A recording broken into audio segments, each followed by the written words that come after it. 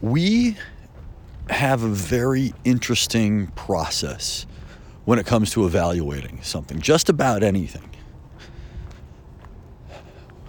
Typically what we do when evaluating is we focus almost entirely on the outcome, on the result, on what happened, rather than on the process that took place beforehand. And there's a lot to be said about the process, especially when we take into consideration that if we look at things and step back and look at things in their totality, really what we should be evaluating is the process itself, because the immediate result isn't always apparent. It doesn't always shine through, and yet we always are looking at things, or constantly anyways, at least we tend to perseverate and focus on that end result, on that happening. Even though everything is constantly in flux due to everything being relational. Everything is always playing off of everything else. All factors determine all factors. Yet again, when we go and we look to judge something, and that judgment can be kind of anything. It can be, okay, this is, good or bad, right or wrong, beneficial, consequential. There are a number of factors by which we can evaluate things. And yet the irony here is the factor or the grading scale by which we evaluate anything is always, of course, changing and sliding itself. That's never static. It's never the same. It's never stationary, just due to so many factors that, again, all factors determine all factors. What is beneficial today or what seems consequential today may be anything but tomorrow. So when we go about evaluating anything, we really need to focus entirely more on the process. Because, very simply put, there is no outcome per se. There is no result per se. There's only the process. There's only the continuation. Everything in life is creative.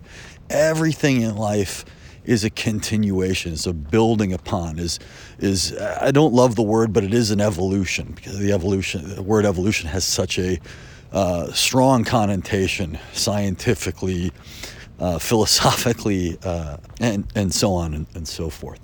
But everything really is a continuation. There isn't actually an outcome, as it were. And yet we tend to, again, focus on the outcome. I have lost someone I love. I have gained wealth. I have, whatever the case might be. We're always putting things, framing things in absolutes, at least in our mind, because we're trying to quantify and qualify things.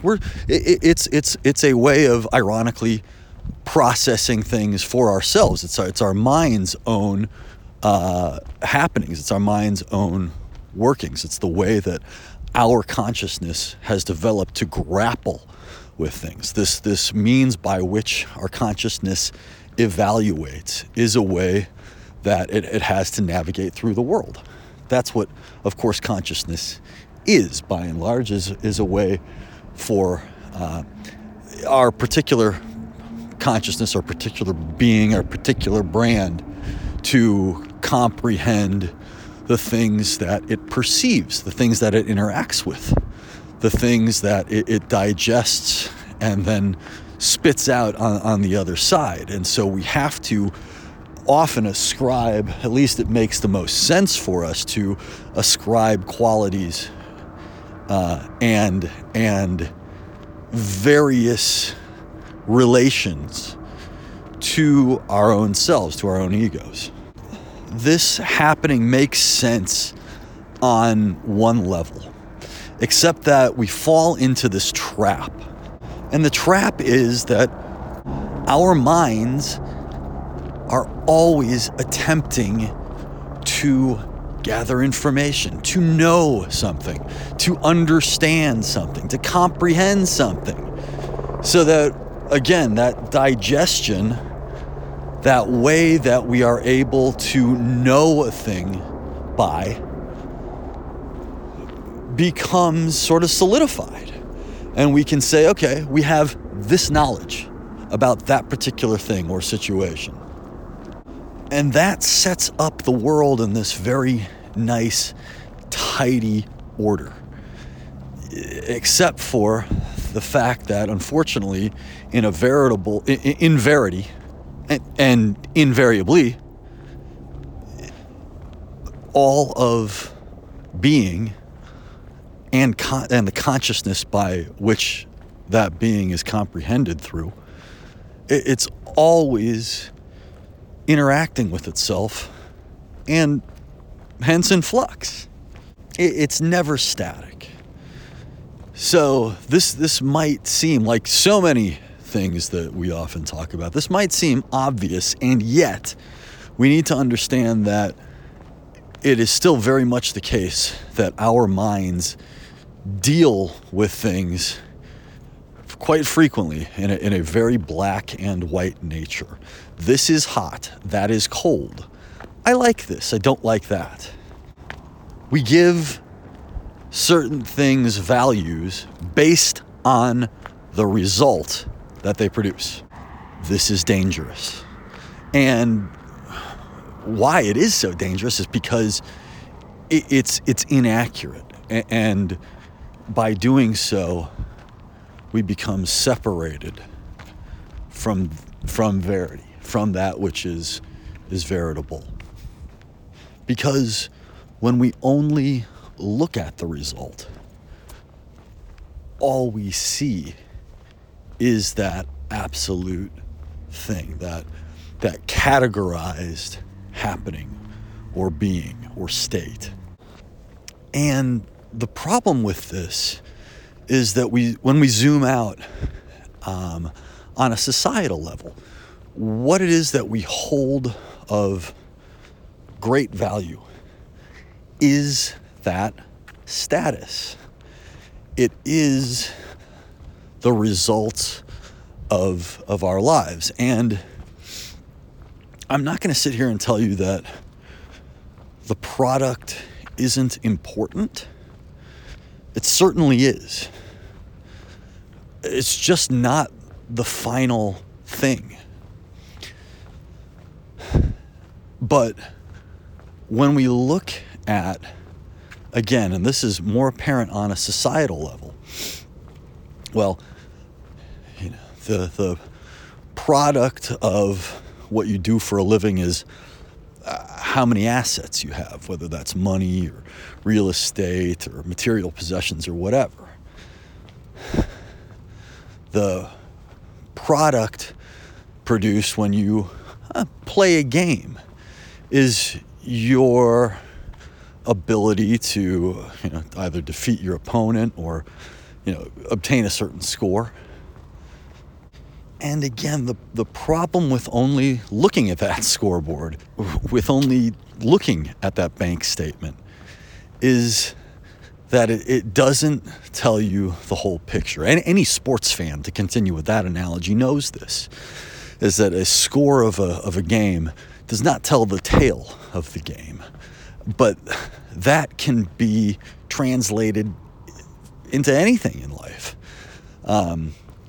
The millionaire or the billionaire, the wealth doesn't tell you how he or she obtained it.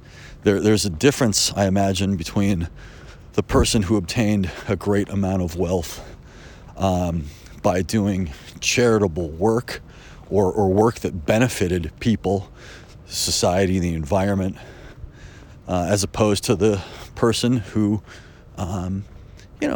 made a living by undercutting people and looking out for his or her own, benefit first and foremost. And yet we, again, tend to worship and admire the result.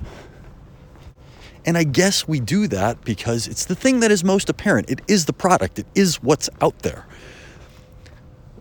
Right now, I'm talking to you from a device that was likely built in a Chinese factory where labor laws are pretty loose, to say the least. And if you want to expand on that, it could be argued pretty easily probably that it is unethically and immorally produced.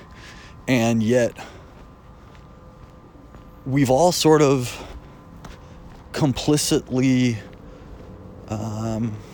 passively excused the practice. And I'm no exception to that, just given the fact that we use these devices. But unfortunately, it's almost as if we don't have a choice but to sometimes face the result and deal with the result, because that's what we have to work with. But where we can really kind of get to the next level is by understanding the process and the result, and the way that the process and the result come together. And then through that understanding, produce a new process, which produces a new result. But I think that the best aim here would be to continually produce a result or a product that that has the capacity to continually reinvent itself.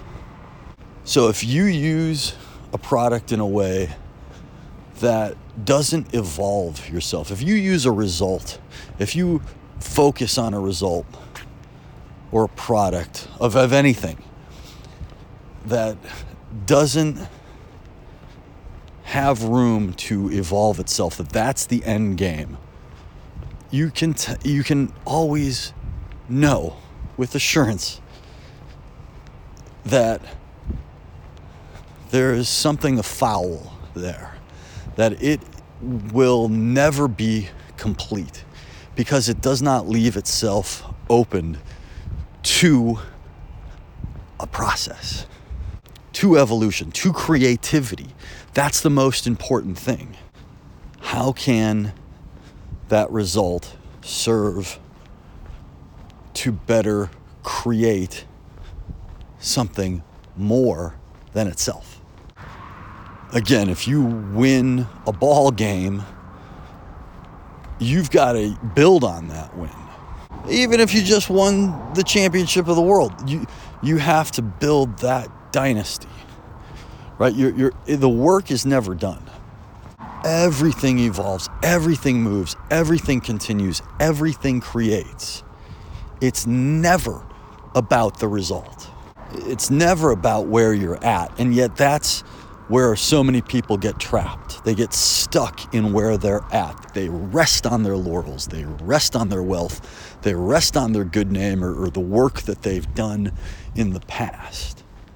Because that's produced something that they can, in fact, rest upon.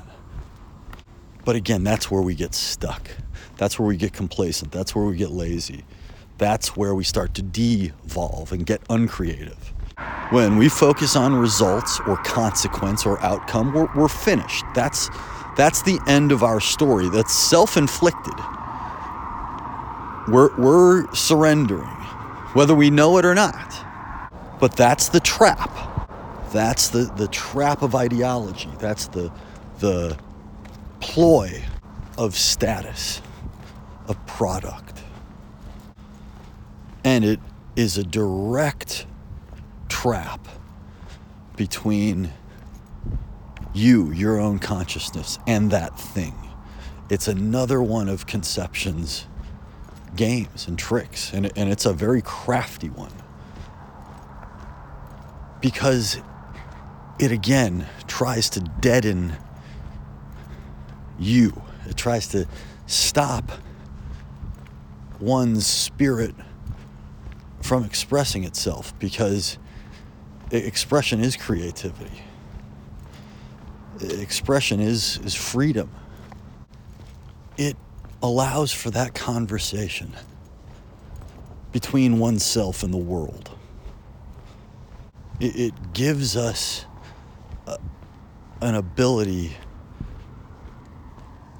to communicate, to be a part of that process. And when you're involved in a process, you never focus on the result. Not ultimately. Because in a process, it's always ongoing. It's always a possibility to reach another level. Yet the magic of that is you can reach another level without being concerned about the product or the status. That other level actually is the new iteration of the process, a refinement of your actual being itself, or the way by which a being, an individual, an organization goes about its business of being itself and communicating and interacting with the world at large, having that dialogue, being open to that conversation that is not always, done through words, but through action, through a conscious awareness of. And that awareness of, if it's true, real, and crystalline, will never keep your eye on one thing. What does the magician do? He makes you look away from what's really happening. And he never shows you his trick twice, because all he wants you to focus on is what he produced, is what happened. And yet that magic was only possible through the process, through the doing of. So we can't let the magic produced by others, produced by life, that illusion of the result, be the thing that we focus on. To have a complete understanding, we need to take a look at the complexity and the holistic picture of that myriad of practices, of happenings that go into